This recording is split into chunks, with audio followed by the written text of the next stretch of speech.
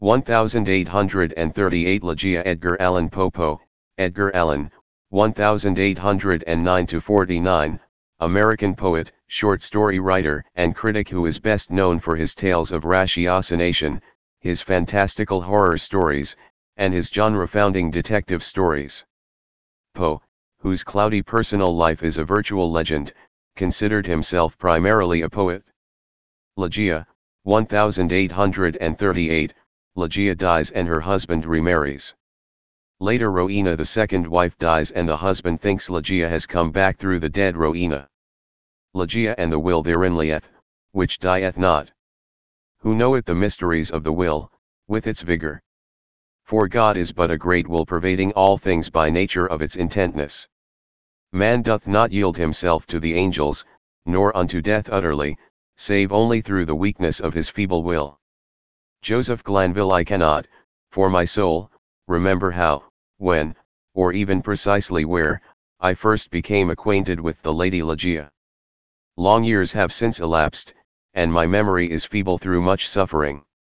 Or, perhaps, I cannot now bring these points to mind, because, in truth, the character of my beloved, her rare learning, her singular yet placid cast of beauty, and the thrilling and enthralling eloquence of her low musical language, made their way into my heart by paces so steadily and stealthily progressive that they have been unnoticed and unknown. Yet I believe that I met her first and most frequently in some large, old, decaying city near the Rhine. Of her family I have surely heard her speak. That it is of a remotely ancient date cannot be doubted. Ligeia. Ligeia. In studies of a nature more than all else adapted to deaden impressions of the outward world, it is by that sweet word alone by Ligeia that I bring before mine eyes in fancy the image of her who is no more. And now, while I write, a recollection flashes upon me that I have never known the paternal name of her who was my friend and my betrothed, and who became the partner of my studies, and finally the wife of my bosom. Was it a playful charge on the part of my Ligeia? Or was it a test of my strength of affection, that I should institute no inquiries upon this point? Or was it rather a caprice of my own, a wildly romantic offering on the shrine of the most passionate devotion? I but indistinctly recall the fact itself. What wonder that I have utterly forgotten the circumstances which originated or attended it. And, indeed, if ever she, the wan and the misty-winged Ashtophe of idolatrous Egypt, presided, as they tell, over marriages ill-omened, then most surely she presided over mine. There is one dear topic, however, on which my memory falls me not. It is the person of Ligeia. In stature she was tall, somewhat slender, and, in her latter days, even emaciated. I would in vain attempt to portray the majesty, the quiet ease, of her demeanor, or the incomprehensible lightness and elasticity of her footfall. She came and departed as a shadow. I was never made aware of her entrance into my closed study save by the dear music of her low sweet voice, as she placed her marble hand upon my shoulder. In beauty of face no maiden ever equaled her. It was the radiance of an opium dream, an airy and spirit-lifting vision more wildly divine than the fantasies which hovered vision about the slumbering souls of the daughters of Delos. Yet her features were not of that regular mold which we have been falsely taught to worship in the classical labors of the heathen. There is no exquisite beauty, says Bacon, Lord Verulam, speaking truly of all the forms and genera of beauty, without some strangeness in the proportion. Yet, although I saw that the features of Ligeia were not of a classic regularity, although I perceived that her loveliness was indeed exquisite, and felt that there was much of strangeness pervading it, yet I have tried in vain to detect the irregularity and to trace home my own perception of the strange. I examined the contour of the lofty and pale forehead. It was faultless. How cold indeed that word when applied to a majesty so divine. The skin rivaling the purest ivory, the commanding extent and repose, the gentle prominence of the regions above the temples, and then the raven black, the glossy, the luxuriant and naturally curling tresses, setting forth the full force of the Homeric epithet, hyacinthan. I looked at the delicate outlines of the nose, and nowhere but in the graceful medallions of the Hebrews had I beheld a similar perfection.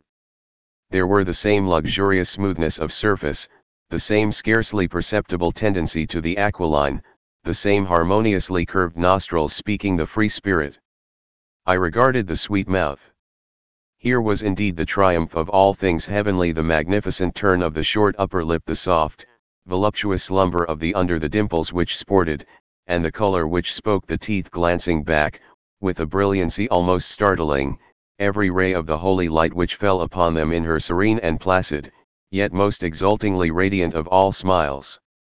I scrutinized the formation of the chin, and here, too, I found the gentleness of breadth, the softness and the majesty, the fullness and the spirituality, of the Greek, the contour which the god Apollo revealed but in a dream, to Cleomenes, the son of the Athenian. And then I peered into the large eyes of Ligeia. For eyes we have no models in the remotely antique.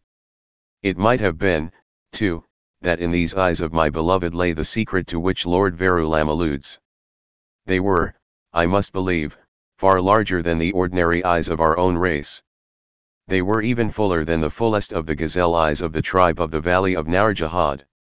Yet it was only at intervals, in moments of intense excitement, that this peculiarity became more than slightly noticeable in Ligeia.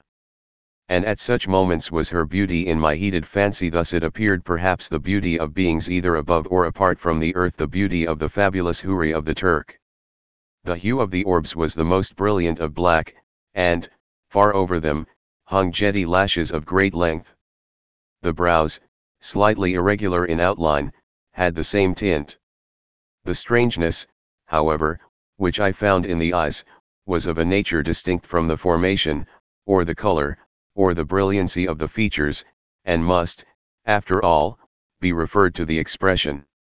Ah, word of no meaning! Behind whose vast latitude of mere sound we entrench our ignorance of so much of the spiritual. The expression of the eyes of Ligeia. How for long hours have I pondered upon it! How have I, through the whole of a midsummer night, struggled to fathom it! What was it, that something more profound than the well of Democritus which lay far within the pupils of my beloved? What was it? I was possessed with a passion to discover. Those eyes. Those large, those shining, those divine orbs. They became to me twin stars of Leda, and I to them devoutest of astrologers. There is no point, among the many incomprehensible anomalies of the science of mind, more thrillingly exciting than the fact, never, I believe, noticed in the schools, that, in our endeavors to recall to memory something long forgotten, we often find ourselves upon the very verge of remembrance, without being able, in the end, to remember. And thus how frequently, in my intense scrutiny of Ligeia's eyes, have I felt approaching the full knowledge of their expression, felt it approaching yet not quite be mine, and so at length entirely depart. And, strange, oh strangest mystery of all! I found, in the commonest objects of the universe, a circle of analogies to that expression. I mean to say that, subsequently to the period when Ligeia's beauty passed into my spirit, there dwelling as in a shrine, I derived, from many existences in the material world, a sentiment such as I felt always aroused within me by her large and luminous orbs. Yet not the more could I define that sentiment, or analyze, or even steadily view it. I recognized it, let me repeat, sometimes in the survey of a rapidly growing vine, in the contemplation of a moth, a butterfly, a chrysalis, a stream of running water. I have felt it in the ocean, in the falling of a meteor. I have felt it in the glances of unusually aged people. And there are one or two stars in heaven, one especially, a star of the 6th magnitude, double and changeable, to be found near the large star in Lyra, in a telescopic scrutiny of which I have been made aware of the feeling. I have been filled with it by certain sounds from stringed instruments, and not unfrequently by passages from books. Among innumerable other instances, I well remember something in a volume of Joseph Glanville, which, perhaps merely from its quaintness, who shall say, never failed to inspire me with the sentiment, and the will therein lieth, which dieth not. Who knoweth the mysteries of the will, with its vigor? For God is but a great will, pervading all things by nature of its intentness. Man doth not yield him to the angels, nor unto death utterly, save only through the weakness of his feeble will. Length of years, and subsequent reflection, have enabled me to trace, indeed, some remote connection between this passage in the English moralist and a portion of the character of Ligeia. An intensity in thought, action, or speech, was possibly, in her, a result, or at least an index, of that gigantic volition which, during our long intercourse, failed to give other and more immediate evidence of its existence. Of all the women whom I have ever known, she, the outwardly calm, the ever placid Ligeia, was the most violently a prey to the tumultuous vultures of stern passion. And of such passion I could form no estimate, save by the miraculous expansion of those eyes which at once so delighted and appalled me by the almost magical melody, modulation, distinctness, and placidity of her very low voice, and by the fierce energy, rendered doubly effective by contrast with her manner of utterance, of the wild words which she habitually uttered. I have spoken of the learning of Ligeia. It was immense, such as I have never known in woman. In the classical tongues was she deeply proficient, and as far as my own acquaintance extended in regard to the modern dialects of Europe, I have never known her at fault. Indeed, upon any theme of the most admired, because simply the most abstruse of the boasted erudition of the Academy, have I ever found Ligeia at fault. How singularly, how thrillingly, this one point in the nature of my wife has forced itself, at this late period only, upon my attention. I said her knowledge was such as I have never known in woman, but where breathes the man who has traversed, and successfully, all the wide areas of moral, physical, and mathematical science. I saw not then what I now clearly perceive, that the acquisitions of Ligeia were gigantic, were astounding, yet I was sufficiently aware of her infinite supremacy to resign myself, with a childlike confidence, to her guidance through the chaotic world of metaphysical investigation at which I was most busily occupied during the earlier years of our marriage. With how vast a triumph, with how vivid a delight, with how much of all that is ethereal in hope did I feel, as she bent over me in studies but little sought but less known, that delicious vista by slow degrees expanding before me, down whose long, gorgeous, and all untrodden path, I might at length pass onward to the goal of a wisdom too divinely precious not to be forbidden. How poignant, then, must have been the grief with which, after some years, I beheld my well-grounded expectations take wings to themselves and fly away. Without Ligeia I was but as a child groping benighted. Her presence, her readings alone, rendered vividly luminous the many mysteries of the transcendentalism in which we were immersed. Wanting the radiant luster of her eyes, letters, lambent and golden, grew duller than Saturnian lead. And now those eyes shone less and less frequently upon the pages over which I pored. Ligeia grew ill. The wild eyes blazed with a too glorious effulgence, the pale fingers became of the transparent waxen hue of the grave, and the blue veins upon the lofty forehead swelled and sank impetuously with the tides of the gentle emotion. I saw that she must die, and I struggled desperately in spirit with the grimace real. And the struggles of the passionate wife were, to my astonishment, even more energetic than my own. There had been much in her stern nature to impress me with the belief that, to her, death would have come without its terrors, but not so. Words are impotent to convey any just idea of the fierceness of resistance with which she wrestled with the shadow. I groaned in anguish at the pitiable spectacle. Would have soothed, I would have reasoned, but, in the intensity of her wild desire for life, but for life solace and reason were the uttermost folly. Yet not until the last instance, amid the most convulsive writhings of her fierce spirit, was shaken the external placidity of her demeanor. Her voice grew more gentle, grew more low, yet I would not wish to dwell upon the wild meaning of the quietly uttered words. My brain reeled as I hearkened entranced, to a melody more than mortal, to assumptions and aspirations which mortality had never before known.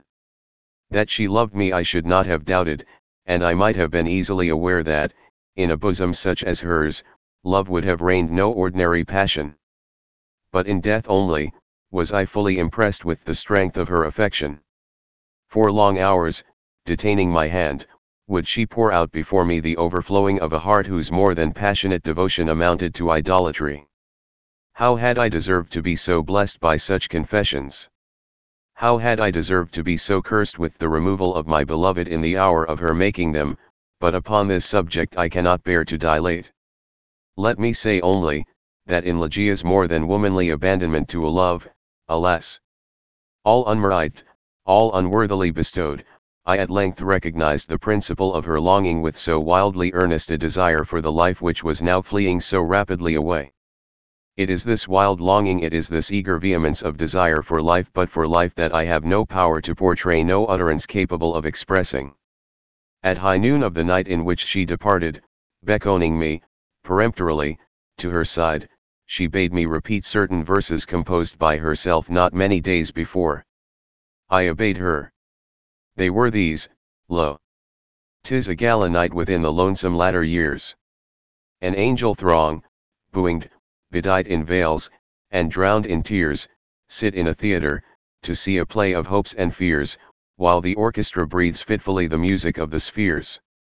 Mimes, in the form of God on high, mutter and mumble low, and hither and thither fly, mere puppets they, who come and go at bidding of vast formless things that shift the scenery to and fro, flapping from out their condor wings invisible woe. That motley drama, oh, be sure it shall not be forgot. With its phantom chased forevermore, by a crowd that sees it not, through a circle that ever returneth into the self same spot, and much of madness and more of sin and horror the soul of the plot. But see, amid the mimic rout, a crawling shape intrude. A blood-red thing that writhes from out the scenic solitude. It writhes. It writhes. With mortal pangs the mimes become its food, and the seraphs sob at vermin fangs in human gore imbued. Out are the lights, out all. And over each quivering form, the curtain, a funeral pall, comes down with the rush of a storm, and the angels, all pallid and wan, uprising, unveiling, affirm that the play is the tragedy, man, and its hero the conqueror worm. O God, half shrieked Ligeia, leaping to her feet and extending her arms aloft with a spasmodic movement, as I made an end of these lines. O God! O Divine Father! Shall these things be undeviatingly so? Shall this conqueror be not once conquered? Are we not part and parcel in thee? Who knoweth the mysteries of the will with its vigor? Man doth not yield him to the angels, nor unto death utterly, save only through the weakness of his feeble will. And now, as if exhausted with emotion, she suffered her white arms to fall, and returned solemnly to her bed of death. And as she breathed her last sighs, there came mingled with them a low murmur from her lips. I bent to them my ear and distinguished, again, the concluding words of the passage in Glanville: man doth not yield him to the angels, nor unto death utterly, save only through the weakness of his feeble will. She died, and I, crushed into the very dust with sorrow, could no longer endure the lonely desolation of my dwelling in the dim and decaying city by the Rhine. I had no lack of what the world calls wealth. Ligeia had brought me far more, very far more than ordinarily falls to the lot of mortals.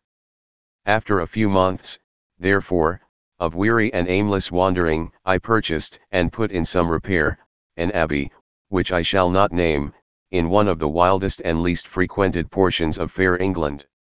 The gloomy and dreary grandeur of the building, the almost savage aspect of the domain, the many melancholy and time-honored memories connected with both, had much in unison with the feelings of utter abandonment which had driven me into that remote and unsocial region of the country. Yet although the external abbey, with its verdant decay hanging about it, suffered but little alteration, I gave way, with a childlike perversity, and perchance with a faint hope of alleviating my sorrows, to a display of more than regal magnificence within. For such follies, even in childhood, I had imbibed a taste, and now they came back to me as if in the dotage of grief. Alas, I feel how much even of incipient madness might have been discovered in the gorgeous and fantastic draperies, in the solemn carvings of Egypt, in the wild cornices and furniture, in the bedlam patterns of the carpets of tufted gold.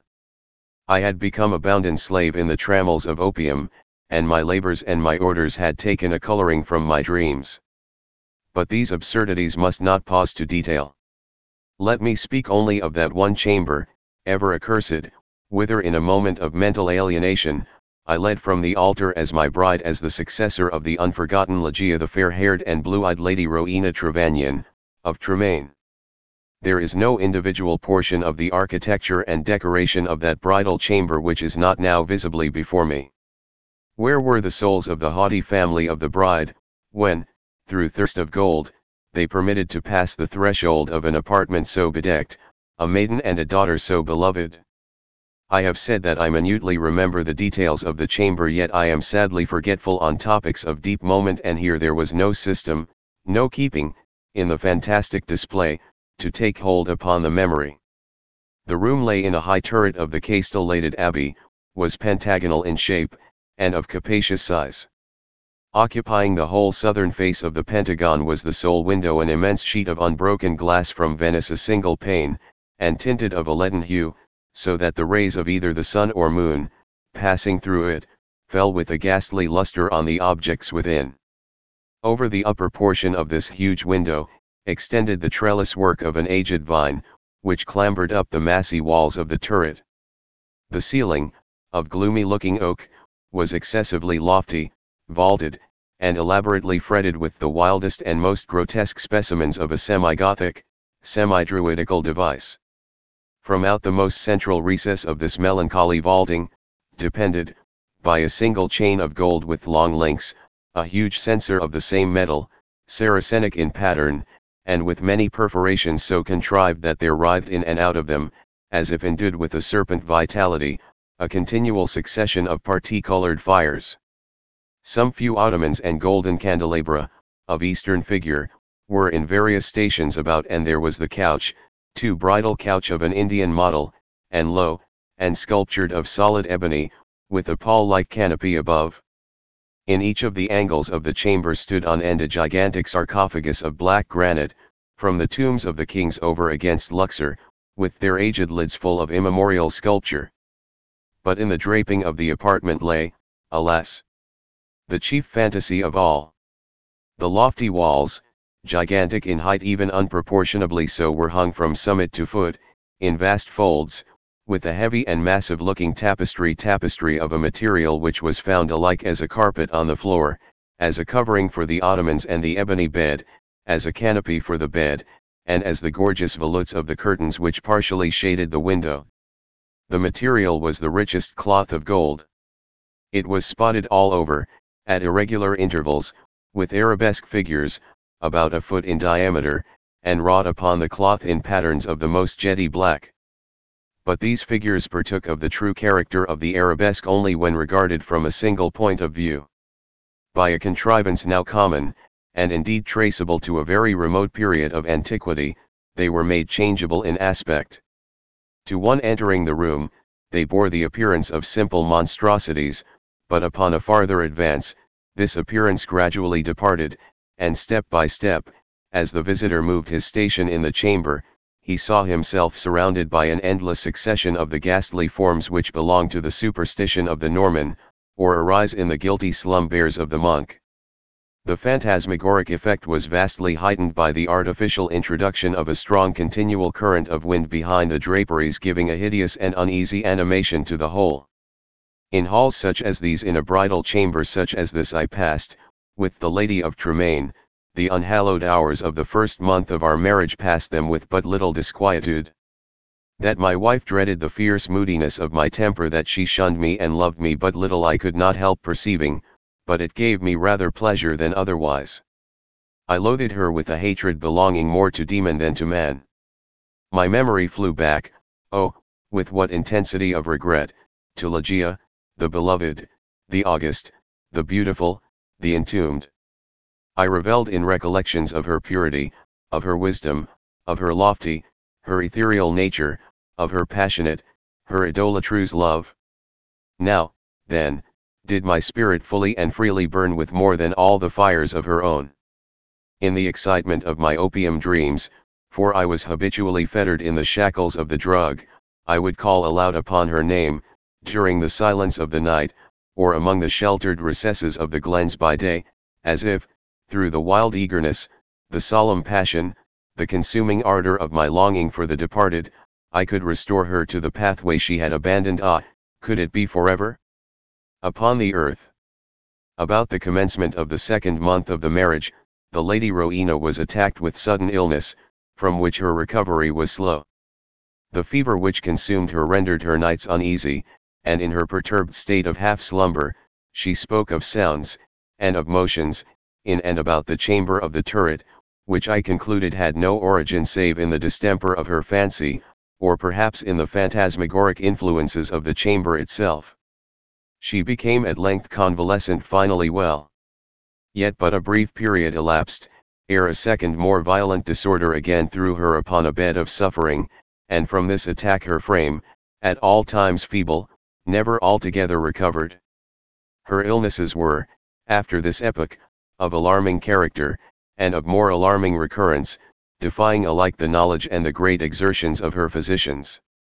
With the increase of the chronic disease which had thus, apparently, taken too sure hold upon her constitution to be eradicated by human means, I could not fail to observe a similar increase in the nervous irritation of her temperament, and in her excitability by trivial causes of fear. She spoke again, and now more frequently and pertinaciously, of the sounds, of the slight sounds, and of the unusual motions among the tapestries, to which she had formerly alluded. One night, near the closing in of September, she pressed this distressing subject with more than usual emphasis upon my attention. She had just awakened from an unquiet slumber, and I had been watching, with feelings half of anxiety, half of vague terror, the workings of her emaciated countenance. I sat by the side of her ebony bed, upon one of the ottomans of India. She partly arose, and spoke, in an earnest low whisper, of sounds which she then heard, but which I could not hear, of motions which she then saw, but which I could not perceive. The wind was rushing hurriedly behind the tapestries, and I wished to show her, what, let me confess it, I could not all believe, that those almost inarticulate breathings, and those very gentle variations of the figures upon the wall, were but the natural effects of that customary rushing of the wind. But a deadly pallor, overspreading her face, had proved to me that my exertions to reassure her would be fruitless. She appeared to be fainting, and no attendants were within call. I remembered where was deposited a decanter of light wine which had been ordered by her physicians, and hastened across the chamber to procure it. But, as I stepped beneath the light of the censer, two circumstances of a startling nature attracted my attention. I had felt that some palpable although invisible object had passed lightly by my person, and I saw that there lay upon the golden carpet, in the very middle of the rich luster thrown from the censer, a shadow, a faint, indefinite shadow of angelic aspect, such as might be fancied for the shadow of a shade. But I was wild with the excitement of an immoderate dose of opium, and heeded these things but little, nor spoke of them to Rowena. Having found the wine, I recrossed the chamber, and poured out a gobletful, which I held to the lips of the fainting lady. She had now partially recovered, however, and took the vessel herself, while I sank upon an ottoman near me, with my eyes fastened upon her person. It was then that I became distinctly aware of a gentle footfall upon the carpet, and near the couch, and in a second thereafter, as Rowena was in the act of raising the wine to her lips, I saw, or may have dreamed that I saw, fall within the goblet, as if from some invisible spring in the atmosphere of the room, 3 or 4 large drops of a brilliant and ruby-colored fluid. If this I saw not so Rowena. She swallowed the wine unhesitatingly, and I forbore to speak to her of a circumstance which must, after all, I considered, have been but the suggestion of a vivid imagination, rendered morbidly active by the terror of the lady, by the opium, and by the hour. Yet I cannot conceal it from my own perception that, immediately subsequent to the fall of the ruby drops, a rapid change for the worse took place in the disorder of my wife, so that, on the 3rd subsequent night, the hands of her menials prepared her for the tomb, and on the 4th, I sat alone, with her shrouded body, in that fantastic chamber which had received her as my bride. Wild visions, opium engendered, flitted, shadow-like, before me. I gazed with unquiet eye upon the sarcophagi in the angles of the room, upon the varying figures of the drapery, and upon the writhing of the parti-colored fires in the censer overhead. My eyes then fell, as I called to mind the circumstances of a former night, to the spot beneath the glare of the censer where I had seen the faint traces of the shadow. It was there, however, no longer, and breathing with greater freedom, I turned my glances to the pallid and rigid figure upon the bed. Then rushed upon me 1,000 memories of Ligeia, and then came back upon my heart, with the turbulent violence of a flood, the whole of that unutterable woe with which I had regarded her thus enshrouded. The night waned, and still, with a bosom full of bitter thoughts of the one only and supremely beloved, I remained gazing upon the body of Rowena. It might have been midnight, or perhaps earlier, or later, for I had taken no note of time, when a sob, low, gentle, but very distinct, startled me from my reverie. I felt that it came from the bed of ebony, the bed of death. I listened in an agony of superstitious terror, but there was no repetition of the sound. I strained my vision to detect any motion in the corpse, but there was not the slightest perceptible. Yet I could not have been deceived. I had heard the noise, however faint, and my soul was awakened within me. I resolutely and perseveringly kept my attention riveted upon the body. Many minutes elapsed before any circumstance occurred tending to throw light upon the mystery. At length it became evident that a slight, a very feeble, and barely noticeable tinge of color had flushed up within the cheeks, and along the sunken small veins of the eyelids. Through a species of unutterable horror and awe, for which the language of mortality has no sufficiently energetic expression, I felt my heart cease to beat, my limbs grow rigid where I sat. Yet a sense of duty finally operated to restore my self-possession. I could no longer doubt that we had been precipitate in our preparations, that Rowena still lived. It was necessary that some immediate exertion be made, yet Turret was altogether apart from the portion of the abbey tenanted by the servants. There were none within call. I had no means of summoning them to my aid without leaving the room for many minutes, and this I could not venture to do. I therefore struggled alone in my endeavors to call back the spirit ill hovering. In a short period it was certain, however, that a relapse had taken place. The color disappeared from both eyelid and cheek, leaving a wanness even more than that of marble.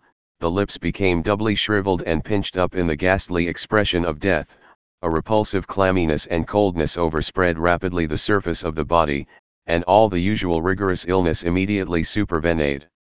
I fell back with a shudder upon the couch from which I had been so startlingly aroused, and again gave myself up to passionate waking visions of Ligeia. An hour thus elapsed when, could it be possible, I was a second time aware of some vague sound issuing from the region of the bed. I listened in extremity of horror. The sound came again. It was a sigh. Rushing to the corpse, I distinctly saw a tremor upon the lips. In a minute afterward they relaxed, disclosing a bright line of the pearly teeth. Amazement now struggled in my bosom with the profound awe which had hitherto reigned there alone. I felt that my vision grew dim, that my reason wandered, and it was only by a violent effort that I at length succeeded in nerving myself to the task which duty thus once more had pointed out. There was now a partial glow upon the forehead and upon the cheek and throat, a perceptible warmth pervaded the whole frame, there was even a slight pulsation at the heart. The lady lived, and with redoubled ardor I betook myself to the task of restoration. I chafed and bathed the temples and the hands, and used every exertion which experience, and no little medical reading, could suggest. But in vain. Suddenly, the color fled, the pulsation ceased, the lips resumed the expression of the dead, and, in an instant afterward, the whole body took upon itself the icy chilliness, the livid hue, the intense rigidity, the sunken outline, and all the loathsome peculiarities of that which has been, for many days, a tenant of the tomb. And again I sunk into visions of Ligeia, and again, what marvel that I shudder while I write, again there reached my ears a low sob from the region of the ebony bed. But why shall I minutely detail the unspeakable horrors of that night? Why shall I pause to relate how, time after time, until near the period of the grey dawn, this hideous drama of revivification was repeated, how each terrific relapse was only into a sterner and apparently more irredeemable death, how each agony wore the aspect of a struggle with some invisible foe, and how each struggle was succeeded by I know not what of wild change in the personal appearance of the corpse. Let me hurry to a conclusion. The greater part of the fearful night had worn away, and she who had been dead, once again stirred, and now more vigorously than hitherto, although arousing from a dissolution more appalling in its utter hopelessness than any. I had long ceased to struggle or to move, and remained sitting rigidly upon the ottoman, a helpless prey to a whirl of violent emotions, of which extreme awe was perhaps the least terrible, the least consuming. The corpse, I repeat, stirred, and now more vigorously than before. The hues of life flushed up with unwonted energy into the countenance, the limbs relaxed, and, save that the eyelids were yet pressed heavily together, and that the bandages and draperies of the grave still imparted their charnel character to the figure, I might have dreamed that Rowena had indeed shaken off, utterly, the fetters of death. But if this idea was not, even then, altogether adopted, I could at least doubt no longer, when, arising from the bed, tottering, with feeble steps, with closed eyes, and with the manner of one bewildered in a dream, the thing that was enshrouded advanced boldly and palpably into the middle of the apartment.